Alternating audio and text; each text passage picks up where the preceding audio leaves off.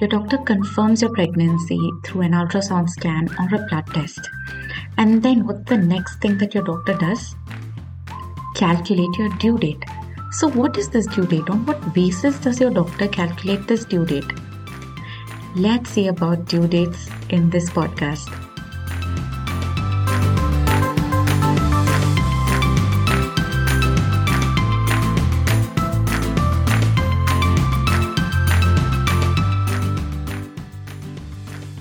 Hello and welcome to the Babypedia podcast with me, Saranya. This is your one-stop destination for all information regarding babies, starting from conception, pregnancy, birth, and early parenting.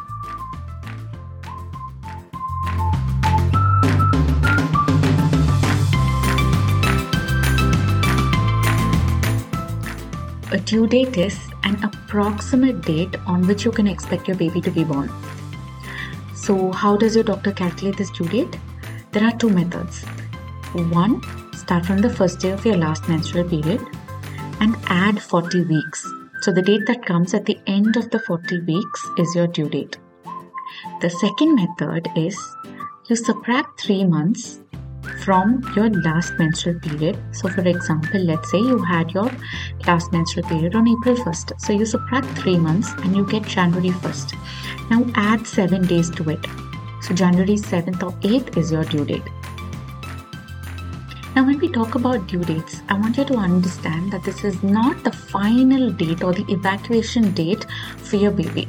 It's just an approximate. That is why it is written or called estimated due date or EDD on all your reports, because it is just an estimate. This is not like the perfect date. So please understand that. Your baby can be born anywhere 2 weeks before or 2 weeks after your due date. That is from 38 weeks to 42 weeks. And both ways are normal. Now this will be based on your conception date or when you became pregnant, on the date that you became pregnant.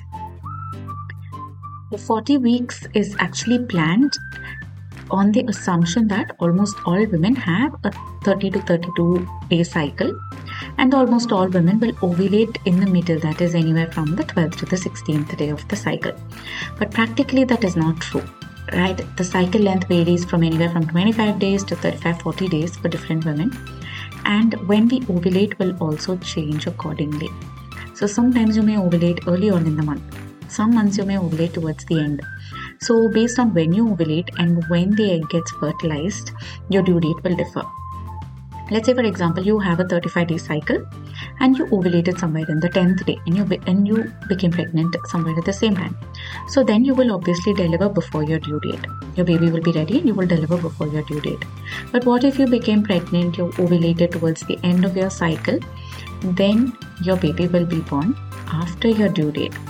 So many health organizations like WHO or ACOG have accepted that it is okay to deliver past your due date, so 2 weeks afterwards, as long as everything is okay, you and your baby are healthy and you are considered low risk, you can definitely wait for labor to begin on its own. The only thing will be that your doctor will ask you to come in more often for a checkup, maybe alternate days or every 3 days to ensure that you and your baby are doing well. There's another way to calculate your due date, and that is by seeing your early pregnancy scans like the 6th or 8th week scan and the 12th week scan. So the 6th or 8th week scan is when your doctor will confirm your pregnancy by listening to your baby's heartbeat and also checking the size of the gestational sac. So based on that, usually the predictor of the due date is much more accurate than seeing only the dates from the last menstrual period. Or even in the NT scan, your doctor will give you the date and approximate due date based on the growth of your baby.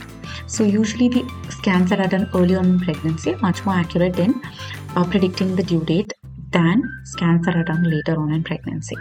So now that you know what the due date is, how to calculate it, and also that it is just an approximate and not the evacuation date for your baby, I know you will be much more prepared to welcome your baby into the world. Take care. If you really like this podcast, do like, subscribe, and give us a 5-star rating to show me your love. And also, please follow for all the future episodes. This is Saranya signing off with lots and lots of love and strength. Take care.